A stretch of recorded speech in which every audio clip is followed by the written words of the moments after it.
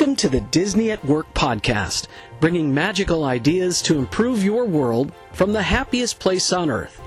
Your host is J. Jeff Kober, author, speaker, and consultant to organizations around the globe that look to bring best of Disney ideas to their workplace.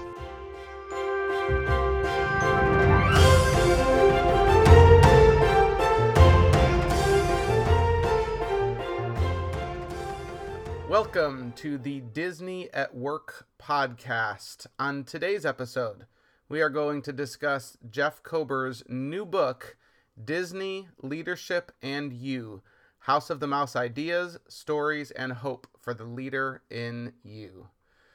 So before we start talking about Jeff's new book and really dig into what's inside, what the motivation was behind writing it, we should probably talk to the man himself, J. Jeff Kober. Welcome in, sir.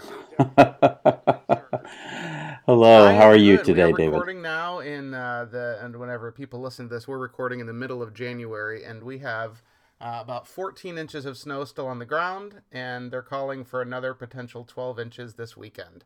So it's nobody knows where to put it. The other day, we literally drove through a parking lot, and there was a big backhoe that was picking up snow and putting it into a dump truck so they could move it to get ready for the next stuff. So something you, of course, have to deal with all the time in Florida. I suppose you're going to be disappointed when I say it's going to be in the 80s tomorrow. Yeah. But the nice thing is if we get off of school, then I get to spend some time home with my kids. So that's a bonus. So I wanted to say, this is our first podcast of the new year. We make big goals to do more podcasts, and we actually have a lot of ideas for it. So hopefully we'll succeed in that. But before we get underway, David, what are you looking forward to most in 2019? I am looking forward to getting back to the Disney parks in Asia. I am taking a group at the end of May. I love those parks. We've said many times that if I could pick a theme park to live in, it would probably the Tokyo Disney Resort. And so I am excited to get back, see those parks. By the time I get to Hong Kong, the new Ant-Man and the Wasp attraction will be open. I'll miss the opening of the Soarin' attraction in Tokyo by a couple of weeks. They just announced, but I'm excited to get back in those parks and spend time. Those parks are so full of detail that there are places I still have not even explored yet. And so I'm excited to get to show some folks those parks for the first time, as well as get back there myself. What about you? Soarin' is a great example of the kind of detail in Tokyo. I mean, Soarin' is a great attraction wherever you go, but the level of attention they're putting to the whole thematic detailing of the exterior, to the queue, to a revamp of the storyline of what brings you on there. I don't know if you saw the attraction poster recently. It's just a complete example of how Disney always takes it to the next level in Tokyo. And so bummer that you won't have a chance to see it in April, but there's so much more to see. So for me, I have to say I am really looking forward to Star Wars and that whole thing unveiling itself, first at Disneyland and then secondly here at Disney's Hollywood Studios. I'm also strangely excited for the Mickey's Runaway Rail Train. I keep having somebody liken some of the projection activity of that attraction to Phantom Manor. Okay. And it's you're not in a building. I mean, you're not in a house during Mickey's Runaway Rail Train. You're kind of out in the outside, so to speak, in the setting that they have for you. But the idea that you might be caught in a whirlwind or something in that train, I could see that completely with how that whole whirlwind kind of experience happens in Phantom Manor.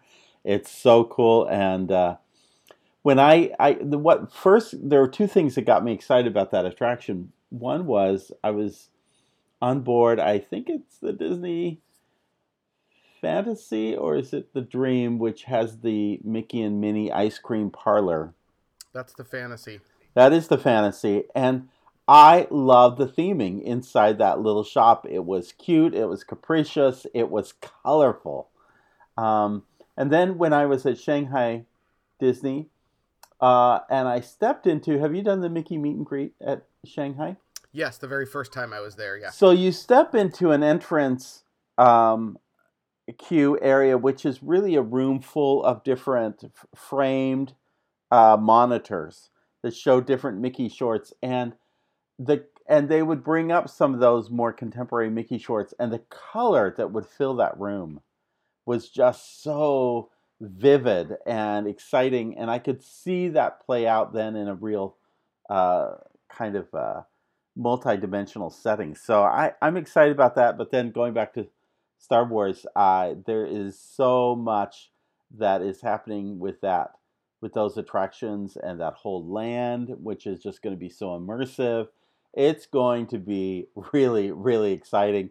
For once, it's going to be really exciting here in the United States as opposed to going to our international parks to see things in action. So lots of fun things this year. Speaking of Star Wars, I think we should also, the other thing, if you're looking company-wide, that I'm looking forward to is the slate of films that are coming out from the Disney company this year. I mean, really, if you start to count it, so you've got Captain Marvel, you've obviously got the Avengers Endgame, you've then got all of the live action. You've got Dumbo, you've got Aladdin, Dumbo, Lion King, Aladdin, you've got Toy Story 4, you've got Frozen 2 comes out in the fall, and then you've got Star Wars at the end. Episode 9. You know? So I mean, it's just all of and that's it, and that's just going to the movie theaters. This is a good year to buy the popcorn bucket that you get the refills on, because it's just going to be. And I don't honestly know that I care too much for Dumbo, because I'm not a fan of that movie in general. But I'm sure just for the zeitgeist, element of it, we will probably go see it. But I'm looking forward. You know what? Of all the live action remakes, that one is the most exciting to me, and I think it's one actor, Michael Keaton. I'd love to see what Michael Keaton brings to a movie, and I understand that the Dumbo story really plays out in the first half of the film, and then this whole Michael Keaton character plays out in the second half, and it's kind of fun. It's kind of exciting. So anyway, a lot of cool stuff, definitely, whether it's stateside theme parks, foreign theme parks, or in the movie theater, a lot of stuff going on. But today, our discussion is going to revolve around your new child, your new book. And tell us a bit about, if you could, we're obviously not going to give it a lot away because we'd love people to go grab their own copy, but I thought it would be interesting to start, when an author starts to write, obviously there's tons of ideas bouncing around in your head about different things that you would like to share and you would like to write about, but what made you decide to write this book? Great question.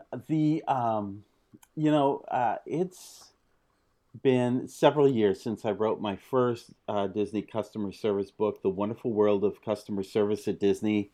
I was doing that at the same time that I was creating a Disney at Work app series. I had these apps, they're no longer available, but that they're wonderful apps that actually were by theme park, Disneyland. I had one, Magic Kingdom, Epcot, and you'd go in and you'd see these stories of these attractions, and many of them were customer service stories, but many of them were leadership stories. And they were great stories, and so I was really kind of like, I need to find a format to tell these stories in a different way, especially because I didn't see those apps continuing. They were great at the time, but I wanted to kind of continue in a different form. And so there was one, and if folks don't know, Disney, or you, David, host a group from your university every year to actually learn about Disney, and we've been doing this for 10, 11 years now. This past month was the 10th year. 10th year. And I think back in year 4 or 5, you had asked for some stuff on leadership, and I actually sat down and wrote out I combined a whole bunch of stories and put that into a very informal online document for you. And I kept thinking, I gotta build that out. I gotta finish that out. And other projects and other activities came about. But I finally said, I really do have to get this leadership message out, because so many times when I'm working with organizations, I find that the missing link is that leadership. the people who really make that engage others and really inspire others and get people to the end goal, that is such a missing link. And I felt like I needed to write this book as a guide to helping people see their leadership potential that was within them. And so it really became a work of love to try to get to it. And I actually completed the first version of the book, even did a little print of the book with a blue cover what was it? A year ago, and over a year ago. And I sent it to a couple of colleagues and friends to kind of do a review. And two of my colleagues were from Disney Institute, one Judy Daly and the other Danny Mickler. And I remember sitting down with them over a year ago and asking them, what do you think of this book? And they had some really great comments. One of the comments that really stuck with me when I met with them was, you probably have enough for 2 books here. Maybe you ought to consider dividing the book. And that really threw me for a loop. And I do tend to write larger books than some. I know that there are a lot of business books that they tell one nice little big story, fictional story, bring in a whole bunch of points into it and sell it at a little over 100 pages. But I really wanted to do something a little different than that. And so what would it be if there was a second book? And I decided I didn't want to divide the book, but I did want to create what is now become known as Excellence in You. It's an online tool series that brings in leadership tools and employee engagement tools and customer service tools to kind of help organizations take it to the next level. That's a whole nother conversation for another day. If you want to see more about that, we'll put a link on the page for this podcast. But I wanted to actually see how that would play out in conjunction with the book. And ultimately, that put the book another year before I'd finished it. But in the process, some of the best pieces came together for me. And I was really glad to see the book kind of come to a place where I could just take a step back and say, I love this book. And when I love this book, I know I've got the book in the right place. When I have an absolute love, because sometimes when you write things, you just can't stand them anymore. You can't stand to look at them. But I love this book. I love to open up the book and see the stories that I've included, and that makes me, really excited. So that's kind of the long story. It's been a work in progress for 7-8 years now, getting it to this point. So you actually mentioned something there in passing that I think leads to another interesting question. Typically, you would think, all right, so you're writing a book on a subject. And so in this case, it's about Disney and it's about leadership. So you'd think the no-brainer title would be Disney and Leadership or Leadership at Disney. But you mentioned when you were just discussing the concept of maybe having 2 books, that your other project was the Excellence in You, and this is Disney Leadership in You. So give the listeners some insight into why the and you becomes not just a good idea, but a necessary part of the title to those different projects. Yeah, so let me back up and go back to my customer service book. I love my customer service book, but I hate the title I gave to it. The title I thought was really creative at the time, The Wonderful World of Customer Service at Disney. It was a little bit like the television show back in the 70s, The Wonderful World of Disney. And in fact, the cover of the book had a TV on it, and it had a kaleidoscope, which was part of the opening of that show. And I thought, what a clever idea to come up with that title. It was a stupid title. I love the book. It's a great book. It's a fantastic book. I've had so much wonderful experiences with that book, but it was a terrible title. And I thought, I need to get really lean and clear on what the title of this book is. And so I thought, well, it's really down to 3 things. It's really a Disney book. The subject is not customer service, it's not team building, it's leadership. But I think a very definitive part of my writing is the you part. And when you read my books, you'll see that every chapter has a section at the end where it asks some questions. How does this apply to you? It's one thing, there are so many, there are hundreds of great Disney books. My library is filled with great Disney books out there. The difference of my book and even other Disney leadership books that have been built and written over the last couple of decades is that mine has the perspective of applying these ideas back to somebody's organization. I've actually been in the trench. I've worked with organizations to try to say, okay, how do you apply this? And so that you is so important. And it relates, obviously, I saw this as now being connected because, as I said, I stopped writing on the book to think about that online tool.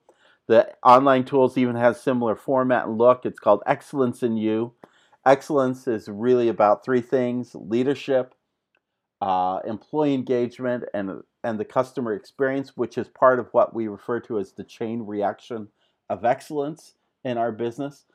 It just made sense to get lean and clear. This is about three things: Disney, leadership, and importantly, you. So that actually transitions fairly well into the possibility anyway. Before we talk about some of the nuts and bolts of what's actually in there, maybe we'll get some ideas of what some of your favorite parts are, your favorite stories. But how do you have the book laid out, right? Because it's great to be able to say, this is what I'm talking about. But can you kind of help the listeners understand a bit how you have, what the structure is of this book as you've approached it? Yeah, no, good. So let me back up and say, most people, when they think the word leader, they think manager. Leaders equal managers. And yes, a manager should be a great leader. But ask yourself, have you worked in an organization where you had a manager, but you would say definitely not a leader? And then ask yourself the question, have you ever worked with somebody who wasn't necessarily in a managerial position, but definitely a leader? So leadership is not about management. A leader is anyone who has influence in terms of the organization and others in it.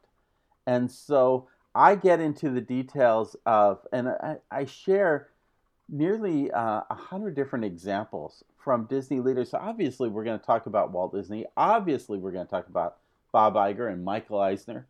But I just felt very strong that it is not just about managers at the top. It is really about anybody who has really led out, whether that is from a positional point of view or from a spontaneous, they were there in the right moment and provided the right answers, or from a personal leadership point of view in terms of their entire legacy of their work and so forth. So there's a nurse by the name of Hazel that Walt had. She was impactful in some of the things that happened within the organization. She didn't have a big position and title, but she had influence, and she had influence with one of the most important people with the most important person. And so it's really about your influence, not about your control. So when I set about organizing this book, I felt very strongly about what's referred to as an R-squared model. That really leadership is defined by two things. Your ability to, one, attain results, by, second, effectively working relationships with others. So it's really about results and relationships. So after setting up some ideas and concepts around what is leadership, the book is largely divided into two parts. One is about how to get results. And when we talk about results, it's about, okay, do you have that vision? Do you have the ability to manage your time? Do you have the ability to set a goal and work toward it? Do you have an ability to learn from your mistakes? Do you have the ability to work with the resources that you have? And so that's the results section of the book. The second section of the book is about relationships. It's about your ability to to really work effectively with other people. So, are you able to get other people on board? Are you able to communicate your ideas to others? Or do you recognize the work that others do? Can you create an organization? Can you create an experience that's fun for everybody to come to work and so forth? So, I see it as about leaders effectively attaining results, while secondly, working with others. And then the final section kind of wraps that and ties it up with a powerful case study, an example in Disney, and then reflects on really what leadership is about at the end of the day. So the whole book really has some thought leadership in terms of what is a leader, and what does it look like. But then we add this whole layer of Disney and all these stories about artists, about Imagineers, about people in the parks, people who have made a dent in the Disney experience, and what was that leadership attribute they had that made a difference. So I know as an educator, when I'm trying to plan a class and plan a lecture, kind of deciding, how I'm going to best explain things to students, that becomes the most difficult part for me. But I also, when you're speaking face to face with people, you have a little bit of a leg up, because if you get their nonverbals that they don't necessarily understand it, you can kind of re-explain it. For you as an author with this book, what was the toughest nut you had to crack in terms of getting it to be how you wanted it to when it came to communicating your ideas? There are a couple of nuts that were difficult to crack. One is that you really, at the end of the day, you wanted a business book, one that really effectively laid out very clear, very succinct behaviors that you see in leaders and what that looks like. You can see a great story and hear a great story and see many of those behaviors come to the surface. But I had to take that story and really emphasize a particular behavior. So trying to emphasize those behaviors and to get that clarity so that it just wasn't, oh yeah, these are really good people. Oh yeah, they're so cool. Oh, they're so inspirational. Well, what does that mean that they were inspirational? What does it mean that they were magical? What does it mean that they were amazing? What are the very behaviors? Because people want to know at the end of the day, how can I do that? They're not going to have a theme park. They're not going to create a movie. But they do want to know, how do I actually apply these ideas back to my business? And so making that very succinct is really important to, I think, making this book succeed. And then I'll also say that towards the end, by the way, the book ended up being even bigger than the first draft that I had people review.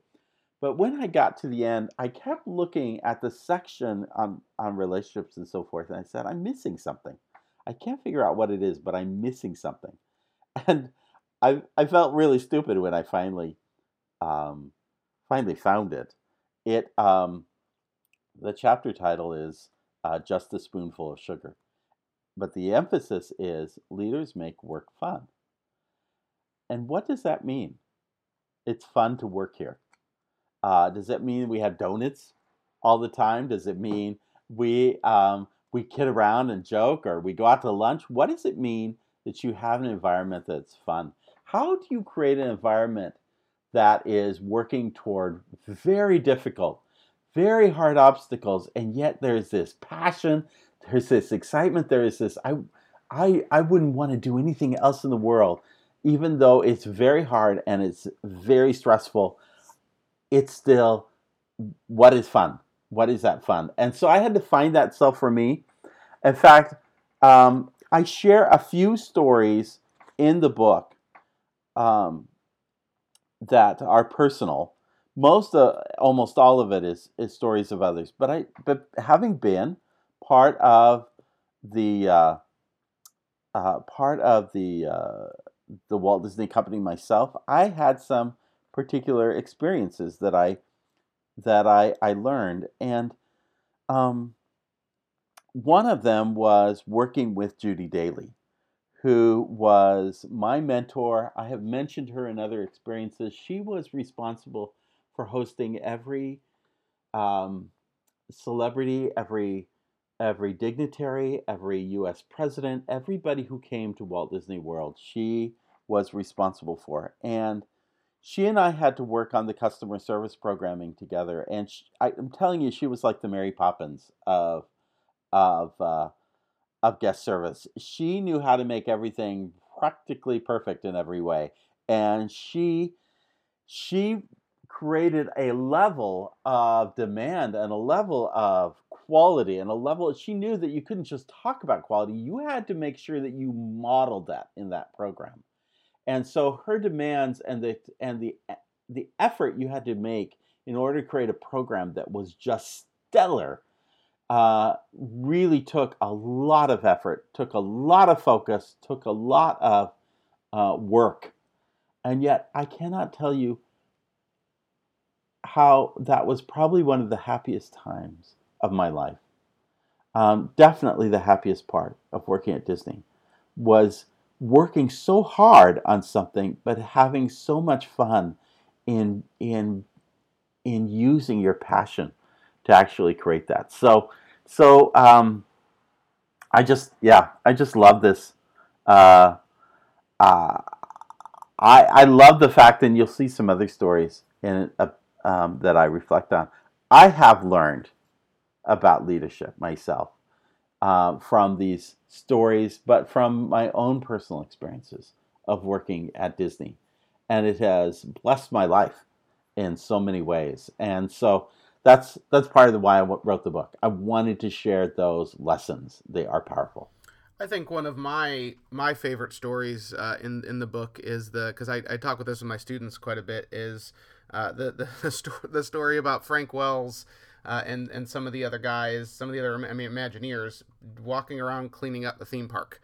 And that, Yes, that's at Disneyland Paris right before opening. It's one of those things that you always talk about it, and I always tell my students not the motto of everyone picks up trash, because yes, that's an important motto. We should always keep everything clean. It's not the motto itself. It's what that says about the culture, about the company, that it's everybody's job. Well, that's not something I do. And that's a very frustrating thing, I think, in corporate America right now, is you just have so many people worried about themselves and worried about, well, this is what I do. You should do that because that's your job. It's not mine.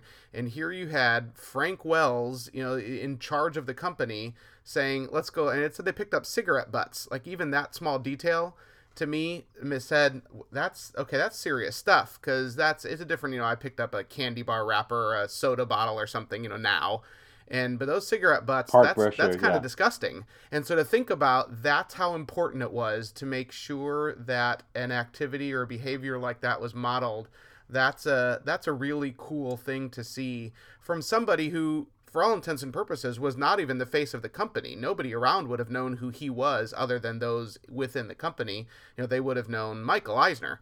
And so knowing that happened, that was just because I'd never heard that story before. And that was one that really, really jumped out to me. Thank you for mentioning that story. And I love that story because it indicates, it's a perfect example of how you flatten the organization. And one of the things we talk about in this book is the difference between what I refer to as hardwiring and soft wiring. So many times individuals, especially managers, they want to raise the bar of the organization, so they create some change in organizational structure. They create some new program, some new initiative. They create some new policy and program. I don't care what you do to your organizational chart. It's what you do as a leader, what you model. And Frank Wells was a great example of somebody who created this very level playing field. For those of you who didn't know who Frank Wells, he was number 2 to Michael Eisner. He was president of the company as Michael was CEO. But Frank was a great individual of modeling the behavior that what I expect of others is what I expect of myself. Bob Iger is a little bit that same way. The man works crazy hard hours. He is up at 4:30 in the morning, even on weekends, getting his workout in and getting to the office early. And he expects that of others, and he empowers others to do the same. And so I just love the idea that these stories can suggest some real behaviors. This is not about retooling your organization or recreating some new initiative or fixing the org chart or moving people in and out. It is really about very real things, very tangible things that you can do to influence and inspire and to model and to get other people on board. That's what I love. There's another story. One of my favorite stories is one that I heard many years ago. It was about a manager. And by the way, I should mention, most 95% of the book, and I strongly believe this, 95% of the book inspires because the story is inspiring. It's a positive experience of somebody doing something positive. I don't think that you should have a lot of negative examples. And when I do have negative examples, I do have a few. I'm constructive. I'm not all about saying, oh, Disney's so perfect and all these leaders are so perfect. There is not one leader here that is perfect. Frank Wells was pretty amazing, but even he was not perfect. There was imperfections in all of these leaders, which should be a good sign to any one of us that we could be imperfect but still be a great leader. That said, there is one example that I give of a GM, a guy who was in charge of Disney's Polynesian Resort Hotel. I won't give the name of the individual, but he'd come in through the parking lot into his office, and he called another manager in, and the manager came in, and the GM said, can you tell me about this? And on his desk was all this trash. Going back to trash stories. Trash stories tell us so much about Disney. So we tell lots of trashy stories. So see, wait, is it too late to change the title of the book? Filled with trash? Trashy stories of Disney. Right. At any rate, all this trash is on his desk. He goes, do you know what this is? And the manager's kind of like, no, I have no idea. And the GM, in a very self-righteous way, says, this is all the trash you walked by this morning and didn't pick up on your way in. I happened to be not far behind you coming out of my car, and I noticed you walked by all this trash and pick it up. And then he said, why don't you go ahead and go out to the parking lot and pick up the rest of the parking lot. It's so important to create a setting where the park and the parking lot and everything is clean. There is no question about that. But how do you get somebody to do that? There are better ways. If that GM had simply said, as he was going through the parking lot, noticing this thing happen, if he could have called out to that manager and said, hey, do you have a minute? I'm just now noticing there's a lot of trash on this. Could you help me pick it up? You could send that same message without belittling someone, but still inspiring them and reminding them that this is an important behavior, that we all pick up trash. And so I think these two stories say a lot about leadership and how we ought to manage others and how we ought to lead others in the work that we do. So I've already given a little bit of a tip into, if you're thinking about favorite leaders mentioned in the book, Frank Wells would probably be I love stories about him and what he did probably more than I might even, Roy, just because of he would have been my generation impacting the company at a time when I would have been starting to pay attention to and really fall in love with the company. But who are a couple of you mentioned a lot, right? So who are a couple of if you had to pick some of your favorite leaders that you discuss in the book? Well, there are again, nearly 100 of these different stories of different leaders.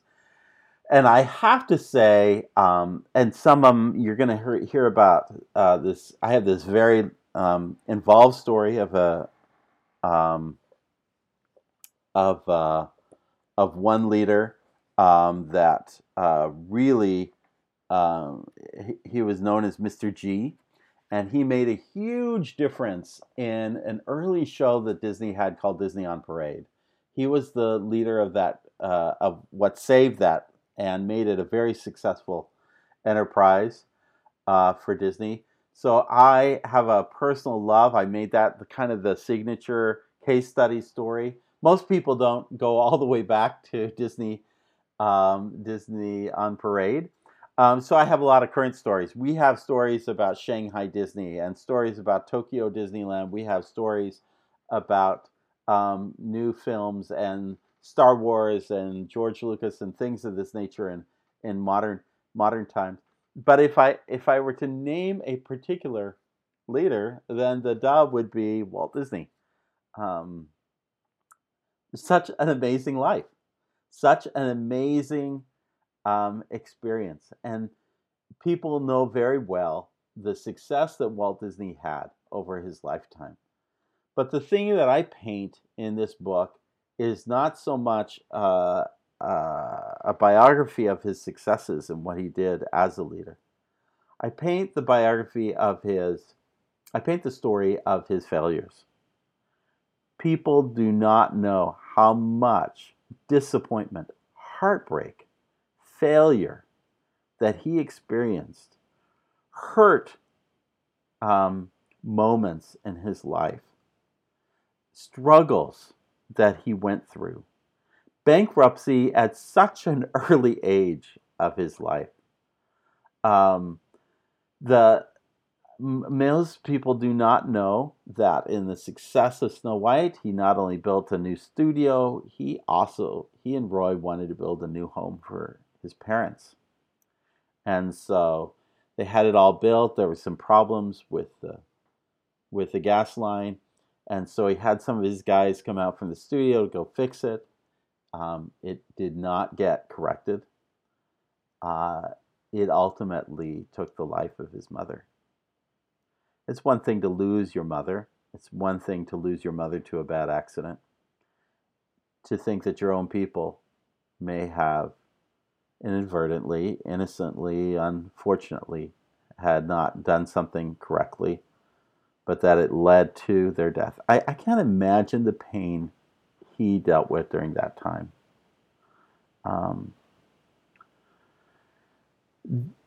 That's just one of so many heartbreaking disappointments that a lot of people just don't know. The strike, the pain of that. Charles Lindbergh, his child was abducted and killed. And so there was a great fear among people, and no bigger fear should have been held than the guy who was creating children's entertainment. Walt Disney was fearful of in protecting his daughters, but that made him closer to his daughters. Out of every one of these terrible tragedies or failures, come, as the Sherman Brothers put it, in the roses of success. Out of those ashes come the roses of success, and I think that's what makes Walt such a triumphant leader. It is not his successes. It's that they came out of his disappointments and out of his failures, or at least despite them. And so that's what inspires me, and that and so many other stories, so many other tales in the book. It's hard to nail all of them, but they're very exciting and they're fun, and they each one of them paints a little story about how you yourself can exhibit that same behavioral trait. So we've heard a little bit about some stories about whether it's Frank Wells, whether it's Walt, whether it's some other leaders within the company that you knew or that you knew of. But you also, and this is what you do in all of your work, is you often share some personal stories to make that connection of these are not just about other people. This is what lessons these people and their stories are able to teach me, which then, of course, the connection you're making is it can do the same for you. So would you mind, I mean, obviously these are all in the book, but would you mind sharing one of the personal stories that you share in the book just to give people an idea of how you connect those dots? Yeah, I alluded to the story at Disney Institute, but let me share another experience. There is a team building experience that's been had since the early days of Disneyland called the um, canoe races. It's actually there's an acronym for it called CROW, which is Canoe Races um, uh, on Water or something like that. I can't remember exactly what the acronym, but it's something that's been had for many many years. And when I joined the company, I thought I have got to do the canoe races. This is the coolest thing I could possibly do was do the canoe races. And so I started talking it up with all my colleagues at Disney. Now, mind you, I came in from the outside um, midway in my career, and most of the people in Disney Institute, I mean, they had started up as parade performers and characters and entertainers and attraction hosts, and so they had been there and done that on the canoe races. They had just done it all, and so they weren't interested.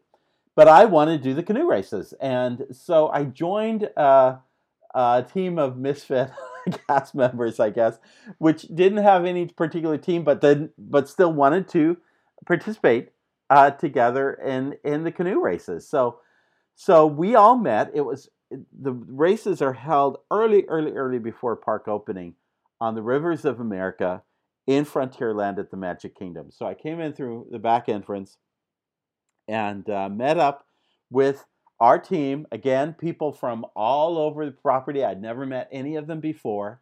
The only thing we shared in common was that we were pumped. We were so excited to do this canoe race. And, there was just this incredible morale. We hadn't really learned to communicate or do anything, hadn't any experience working together, but we had the passion, we had the excitement, and it drowned out any other team that was coming to the table that day. Well, our turn came along, and the way that it happened is that they would start the race um, towards where the rafts are at Tom Sawyer Island. They'd start there, they'd fire a gun, 2 canoes would go at a time. You'd race all the way around, winner, and it was, a face-off until you found the ultimate winner. So our turn came up. We're pitted against another team. The gun goes off, and we head off. Stroke, stroke, stroke. We are so pumped. We are just stroke, stroke, stroke. We're moving our paddles. We're very focused. If you've done the canoeing, you got to stay in sync with the other canoes so you don't hit the other paddles and so forth. So we're all kind of just our faces are into the paddles and the water, and we are moving along. Mind you, I could see the team next to us, and we were ahead. In just a few seconds, we had already gone ahead. We were like, our canoe was like, it just seemed like it had escaped the water. It was moving so fast. And we were going, stroke, stroke, stroke, boom. Our canoe hit Big Thunder Mountain. And when I say we hit Big Thunder Mountain, well, let me just say 2 things. That mountain ain't made out of dirt. It is one piece of cement. So we rolled up on a huge cement shore. Secondly, we were going so fast at the moment that our canoe was 3/4 of the way up that shore. So in order to get our canoe back out of the water, we had to literally get out of the canoe, push the thing back in, and start over. Needless to say, we were not only the last to finish in that race, but we actually took on a new record held by the Walt Disney World Company of the slowest time ever by a canoe racing team. There you go. It was all good play, and we were good sports about it. Disappointed, but good sports. But I tell you, I learned a powerful lesson somebody's got to steer. We were all busy rowing, and nobody was steering that canoe. Maybe we assumed that somebody was steering. But at the end, you need to have people who steer, and you need to have people who row.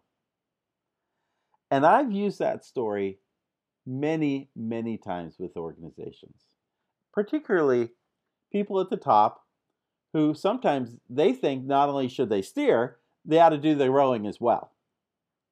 But I've learned that really you've got to allow the people, you've got to have somebody steering, somebody put that vision, somebody who sees down the river bend and knows the direction the organization goes. And then you need somebody, and then you need a team that's rowing, and you got to let them row. You can't be redirecting them. You can't take over their oars. You got to let them do what they do best and let them row. Separating the steering and rowing and making sure that someone is steering and somebody is rowing, that's a powerful lesson for any organization who is seeking to try to make things work, especially new organizations who are trying to grow and develop, and they, this is part of learning, and it's one of the books, one of the stories in the book, along with other stories that really emphasize this idea of empowering others and allowing others to do the work that they need to do, which is so critical to the success of any organization. Well, I appreciate you taking the time to obviously give us some insights into this book, and hopefully everyone listening has heard enough that their appetite has been whet so that they are interested in going out and grabbing it. Can you give them a little bit of information on where the easiest places are for them to get a hold of a copy of your book if they hear this and say, all right, I'm in, I want it?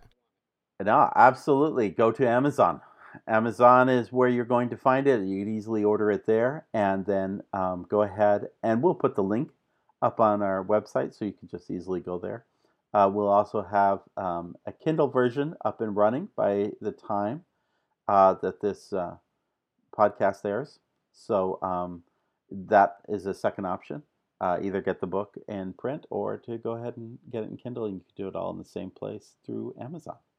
All right, if you are interested in, obviously, any of our older episodes, if you're just finding us, there are quite a few more episodes where we discuss other things, bring in other guests, talking about best in business practices from the Walt Disney Company. Jeff also has mentioned some of the work he does. You can find out more information about that at disneyatwork.com. You'll also have links there to some of his other endeavors as well. We thank you so much for joining us. Jeff, thank you very much for giving us an insight. I know this has been a labor of love for you. No, thank you for hosting, and again, just looking forward. Please take a look at the book, read it, share with us your experiences, share with us what stands out for you. We want to hear from you. So thank you. All right, thank you everyone for tuning in, and we hope that you will come again and listen to us very soon.